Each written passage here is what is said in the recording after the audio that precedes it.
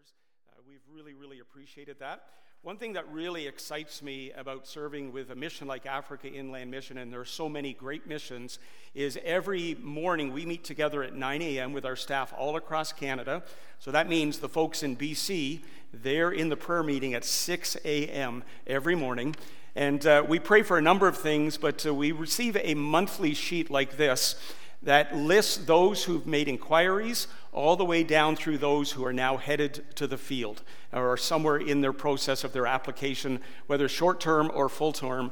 And I'm glad to tell you the month of February, there are 57 names on this sheet of people who are in process sensing God's call to serve him locally and globally in missions. And what excites me even more is the majority of the names on this sheet are individuals and couples who are under the age of 40.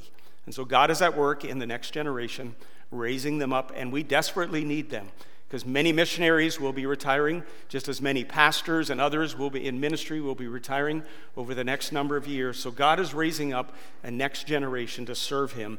And it's not just for those who are going to preach and plant churches. There's teachers, there's medical people, there's people with hands of skill using their maintenance skills. There are those who are going to look after the children of missionaries so their parents can be totally focused in the ministry that they are doing. So many wonderful opportunities as we serve the Lord.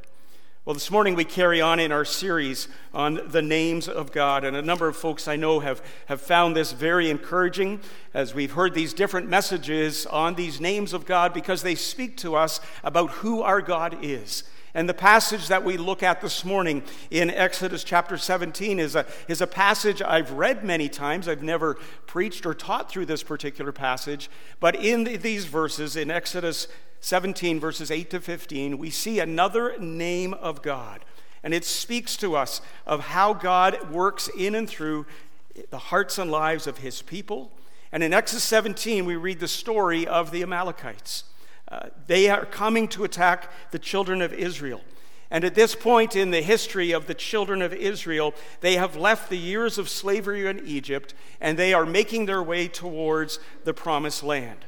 And they have seen God's power at work already many times. You read through earlier in the book of Exodus, and as God raises up Moses as the one who will eventually lead his people out of slavery and to the border of the promised land, God has been faithful and his power has been demonstrated. Read through, and I remind you, go back into Exodus again in your Old Testament reading and read through how God worked through the plagues and how God used that to eventually see his people freed from slavery. You see God at work in the dividing of the Red Sea. When God's people were hungry, what did he do in the wilderness? He provided manna, provided quail, and provided fresh water. And God's power is so clearly demonstrated. And in our story today, as we think about this name of God, Yahweh Nissi, the Lord our banner, we again clearly see the power of God being demonstrated. So join me in Exodus chapter 17, and let me read our story to us today, and then we're going to learn 4 things that come out of this passage specifically related to the Lord our banner.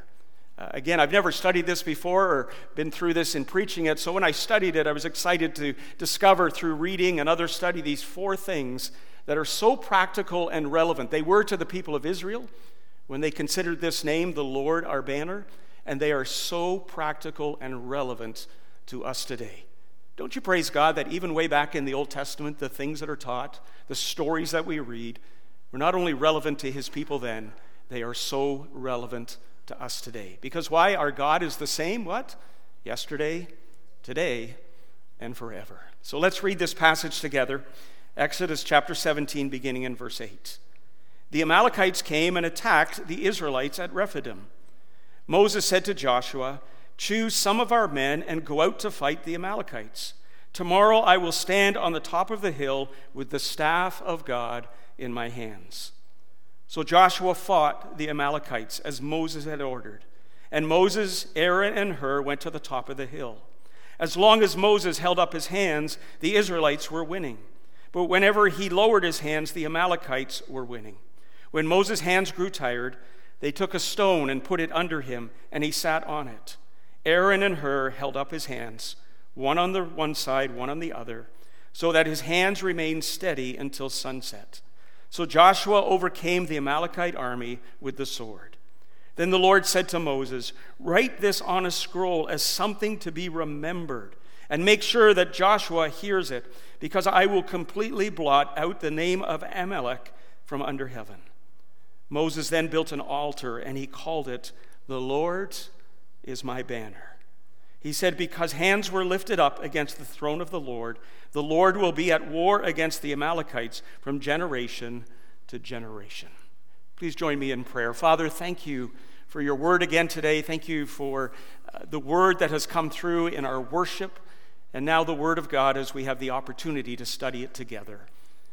Father, I pray that you would speak to our hearts, we would be ready to listen, and we would be ready to apply what we hear to our own personal lives. Thank you for all that we have in Christ. Thank you again, Father, just something often we may take for granted, but just the freedom we enjoy in our land today to be able to come together like this and to be able to worship you and to study your word. Guide us by your Spirit, we pray. We love you, and we give you thanks in Jesus' name.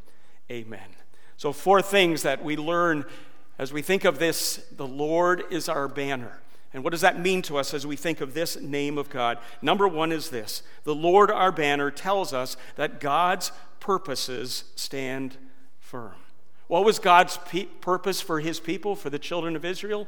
It was to one day get to the promised land that he had promised hundreds of years before to Abraham. He wanted them to take that land. Obviously, slavery was a time that they were in Egypt, and that meant that time was delayed, but again, all in God's perfect timing for them. And then ultimately for them to be released was God's purpose, for them to be in the wilderness and making their way to the promised land. And here is this invading army that is coming to threaten the purposes of God. It says to us in our passage that they were near Rephidim, at Rephidim. Rephidim was about halfway between where the children of Israel lived in Egypt for all those years and the promised land. So they're halfway through their journey. And this invading army was hindering their safe passage to the land that God had promised. As always, as we read in 1 Samuel 17, and we read the story of David and Goliath, that famous quote, "The battle belongs to the Lord." The battle belongs to the Lord. See, God's purpose for his children would not be thwarted. Look down again in verse 13. So Joshua overcame the Amalekite army with the sword. God is the one who gives the victory, who brings the victory, and God's the one who's celebrated for all the victories. And you know what? That's no different for us today when it comes to the purposes of God. We see it throughout the Scripture. In verse 16, it says, hands were lifted up against the throne of God. Those hands of the Amalekites, this invading army who were thwarting God's people getting to the promised land, thwarting God's purpose, trying to overcome God's purpose for his children. God's purpose prevails. They were lifting up their hands against the throne of God. Listen to what it says in Psalm 33, verses 10 and 11. It says this: "The Lord foils the plans of the nations. He thwarts the purposes of his peoples, but the plans of the Lord stand firm forever. The purposes of his heart through all generations." That is our faithful God. We're one of those generations, right? And we've seen the hand of God and the plans of God standing firm. It says in Jeremiah 32, verse 19, "Great are your purposes, O God, and mighty are your deeds." And then Isaiah, the prophet, says this in chapter 8, verse 10, "Devise your strategy, but it will be thwarted. Propose your plan, but it will not stand." Because why? God is with us. No matter what happens, the purposes of God will always prevail. When I think of the purposes of God, he allowed Jesus Christ to die on the cross to pay the full price for our sin. Amen? Praise God for that today. And we celebrated that by those who were baptized this morning. Satan, though, wanted him to stay dead. His body was put into the tomb, and the massive stone was rolled, and guards were put outside that tomb to secure it. See, Satan wanted him dead, and then he wanted him to stay dead. Aren't you glad that we're going to celebrate Easter Sunday in just 5 weeks from today? That the stone was rolled away. I love that song that says he's still rolling stones today. He's removing things, right, in our lives and removing barriers to even the work of the gospel. And there are many places where there are barriers, but God is at work in some of those places where the persecution of believers and the church is the most intense of anywhere else in the world. But in those places, the purposes of God will not be thwarted. The gospel is going forward, and people all around the world, and especially in some of those countries where persecution is the greatest, people are coming to repentance and faith in the Lord Jesus Christ. Praise God for Resurrection Sunday, that we have a living Savior, that the purposes of God were not thwarted as we celebrate the death, burial, and ultimately the resurrection of the Lord Jesus Christ. The stone was rolled away. And do you know what? His plans for our lives and his plans for his church will not be thwarted. There's a lot of people, when I think of Africa Inland Mission, a lot of people are leaving Africa for a variety of reasons. A lot of times it's to escape poverty in some of those countries. And they're coming to North America and South America and Europe primarily. And do you know what God is doing through the mission I serve with, as well as other missions? The diaspora, the people who are spreading around the world as African immigrants from all those countries. There are people raised up to serve in those places.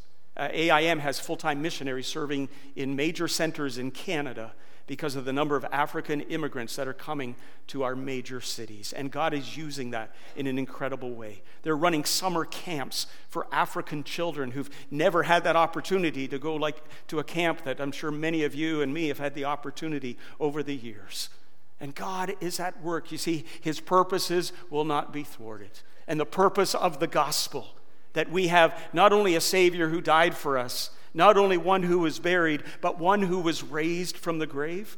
Praise God for the resurrection, because what does Paul say in 1 Corinthians chapter 15? If there's no resurrection, our faith is futile. What we're doing here would be absolutely useless. But praise God, we have a living Savior. Today, if you're with us this morning, whether online or here in the church building, and you've never come to that place of accepting Jesus Christ as your personal Lord and Savior, today can be a day of salvation for you.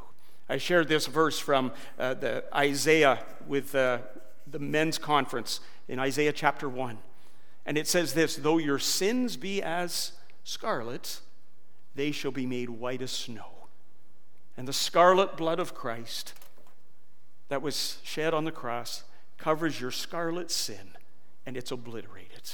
It's gone. You're made white as snow. I know you don't want to think about snow anymore. It's melting. It'll all be gone this week with the warm temperatures and spring on its way. But you know what? That's what God does with our sin.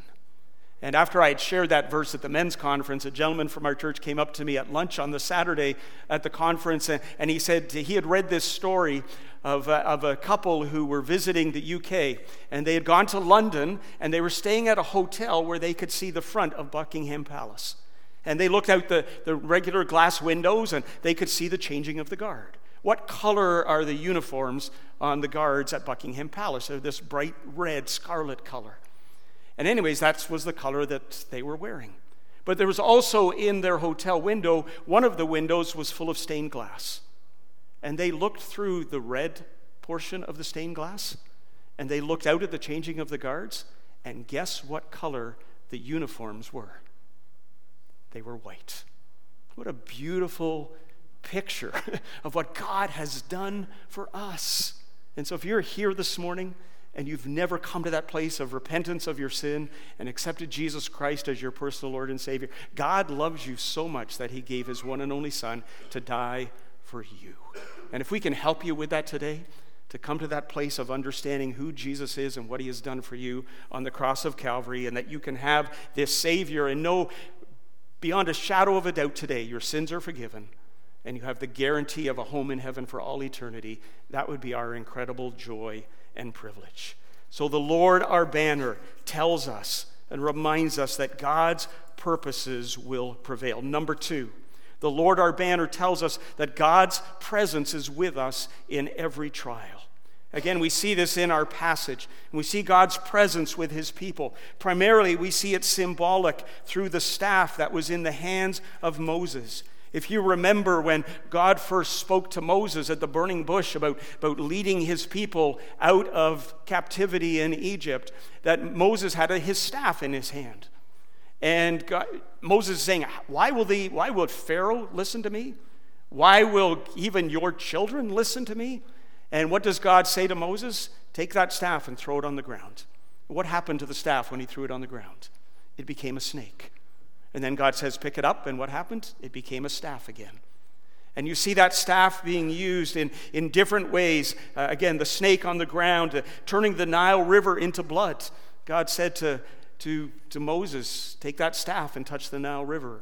And one of the 10 plagues was the water all became blood. And then even with the parting of the Red Sea, it talks about his hands were stretched out. The staff would have been in his hand, and the Red Sea parted. Wouldn't that have been incredible as a child with your parents or your grandparents to walk through the Red Sea? A wall of water on the right and a wall of water on the left. That's what God did. And he made it dry ground for the children of Israel. And they walked through. Of course, the Egyptian army was pursuing them.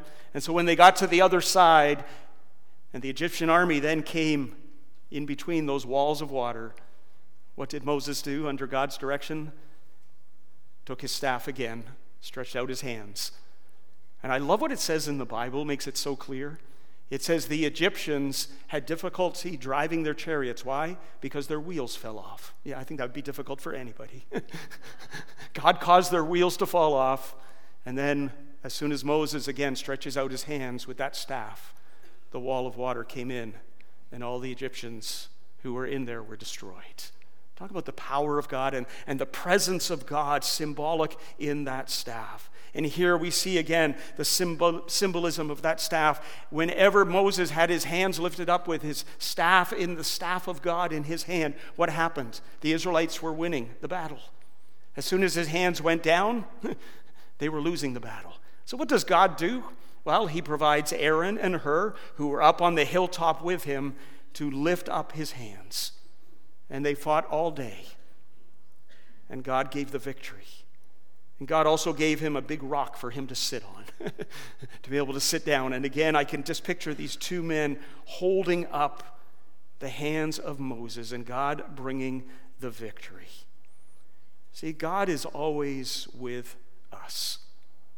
And he's with you in every trial that you go through. Aren't you glad for that this morning? You don't go through it alone. God is with us through the trials and the battles of our lives. And that picture of God, our banner, just reminds us of God's presence with us, always. Philippians 4, verse 13 says, I can do all things through Christ, who what? Who strengthens me. I can do all things, including trials, because of his strength. One translation says this, I can do all things through Christ, who literally keeps on pouring his strength into me. And that's what God does for us in the midst of those trials. Isaiah 43, verse 2 says this, when you pass through the waters, those difficult times in your life, I will be with you. Hebrews 13, verse 5, he will never leave us nor forsake us. And then I love Romans 8, verse 31. If God is for us, who can be against us? And then you read on in Romans 8, 35 to 39, where it says, who shall separate us from the love of God? Shall trouble or hardship or persecution or famine or nakedness or danger or sword? No, in all these things we are more than victorious through Christ who loved us. And Paul goes on to say this, for I am persuaded, absolutely convinced, neither death nor life, nor angels nor demons, nor principalities nor powers, nor things present nor things to come, neither height nor depth. And then just in case he hasn't covered it all, he says, nor anything else in all creation will be able to separate us from the love of God that is in Christ Jesus our Lord. God's presence is with us always. And I just encourage you as you go out from day to day and live your life and do what you do from day to day, just be reminded of God's presence. He is with us always. He will never leave us, never forsake us. And especially as you go through those times of trial, be reminded that the Lord, your banner, your protector, is your presence as well. God is with you. Number 3, the Lord, our banner, tells us that God's provision sustains us. What did God provide to sustain his people in our study, specifically the army that went out to fight under Joshua's leadership? Well, God provided men to lead them into battle. There was Joshua, the leader of the army at that point in time in the history of Israel. There was Moses, there was Aaron, there was Hur. God provided men to lead them into the battle. You know, that just reminds me again of how important it is for those who serve in leadership in God's church. They are there for us. Our elders are there for us. And they take seriously in our church their responsibility, as it says in 1 Peter chapter 5, to be shepherds of God's flock that is under their care. And we are under their care. And they are there for us. And God provides leaders in his church. God also provided the strength and support that Moses needed. You know what? Sometimes we all need our hands held up because there's times we grow tired. Especially in the midst of trials in our lives, we get tired. And what does God do? He provides others to come alongside, to help hold up our hands. You know, that's the value of the body of Christ, the local church. One of the beautiful metaphors of the local church is we are the body of Christ. And you read through the New Testament and you read all the one another's of the Scripture. Makes an excellent study. We are told to love one another, encourage one another, comfort one another when we're going through difficulties, build one another up in our faith, speak to one another. Do you know how we're supposed to speak to one another? With psalms, hymns, and spiritual songs. We can sing to one another. Some people say, I don't want to listen to Godfrey sing to me. I'll just use words instead. But that's what we do for one another. I think one thing that's vital for us as a people to do in the local church, as God has given us these men to give us leadership, is at times they need their hands held up as well. And so don't be afraid to come alongside one of our elders. You can see them all on our website if you don't know who they are. And just say, hey, I'm praying for you. Send them an email. Or just go up, encourage them personally, and just let them know that you appreciate what they are doing. Because you know what? Leaders need their hands held up.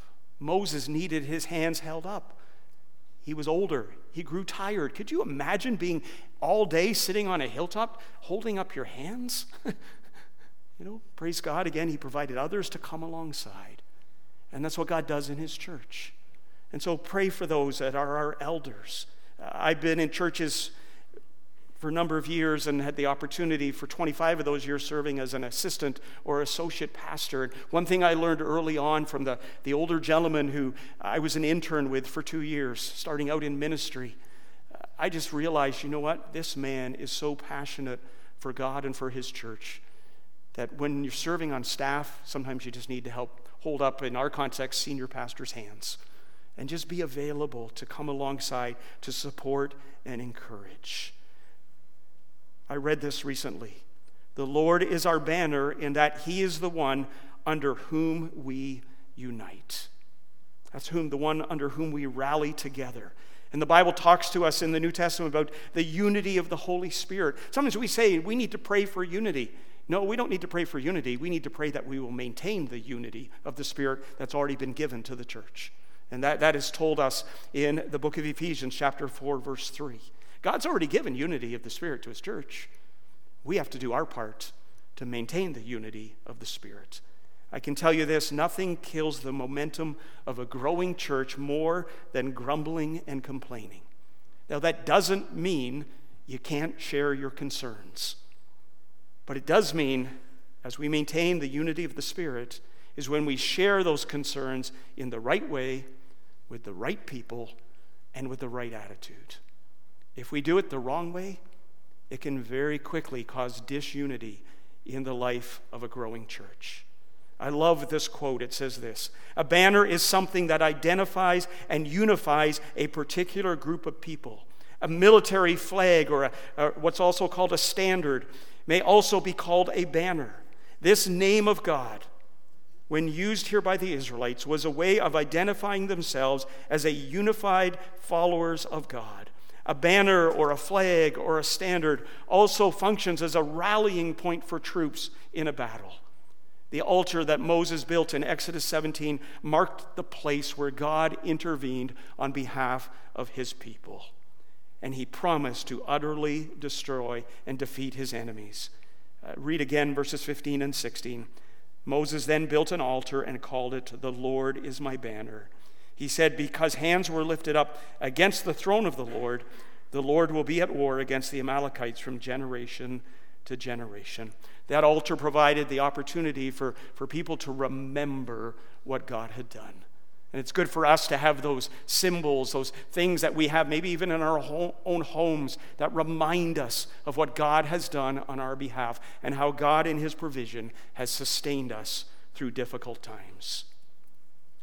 When I think of a banner or a standard with the military being a rallying point, the picture of coming together to face the battle rather than alone but with others, I'm reminded that our rallying point as the church, what brings us together, is the gospel.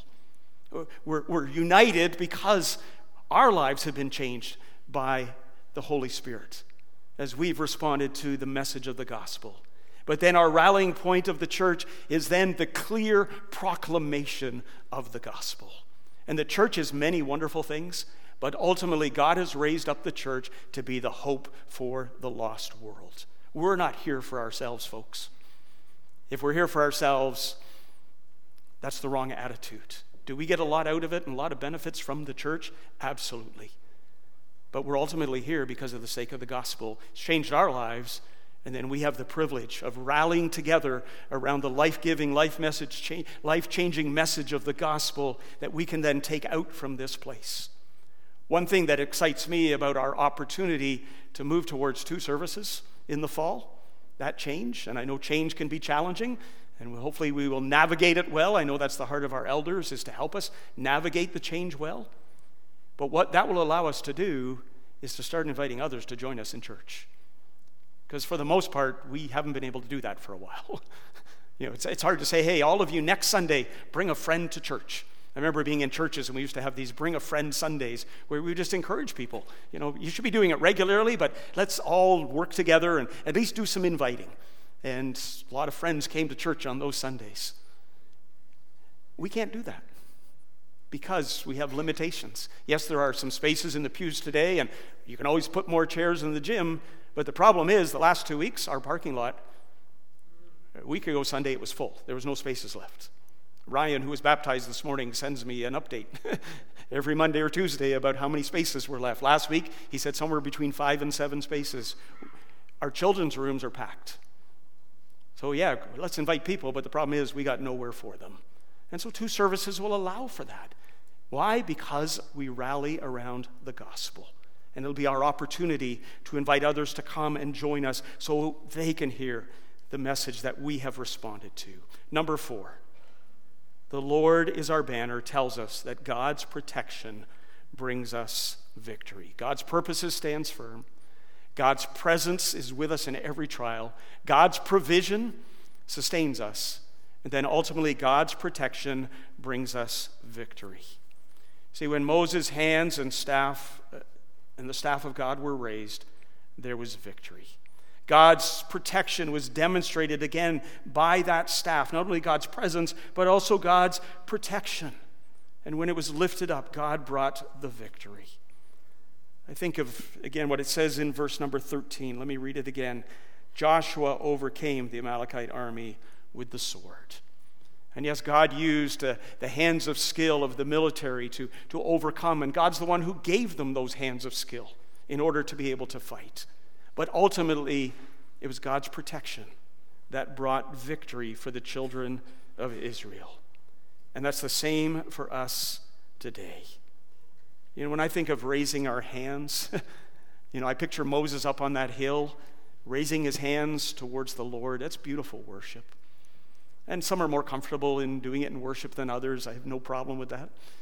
But isn't it incredible freedom just to know that we can worship our God and we can raise our hands and just celebrate and be reminded of this amazing God and all that he has done for us and the protection that he provides for us.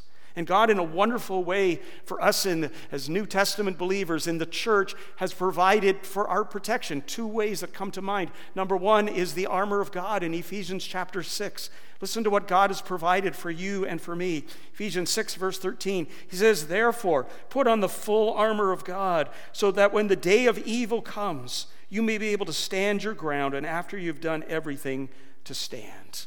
You've heard the phrase, opportunity knocks once. Well, I can tell you, temptation just keeps on knocking. It's not going away anytime soon.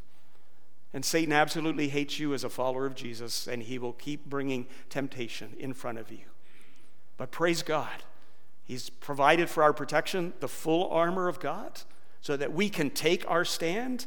And then, as it says in 2 Peter 1:3, God's divine power has given us everything we need for life and for godliness. Isn't that a great verse to know? Everything you need to live your life every day as a follower of the Lord Jesus Christ has been provided for you.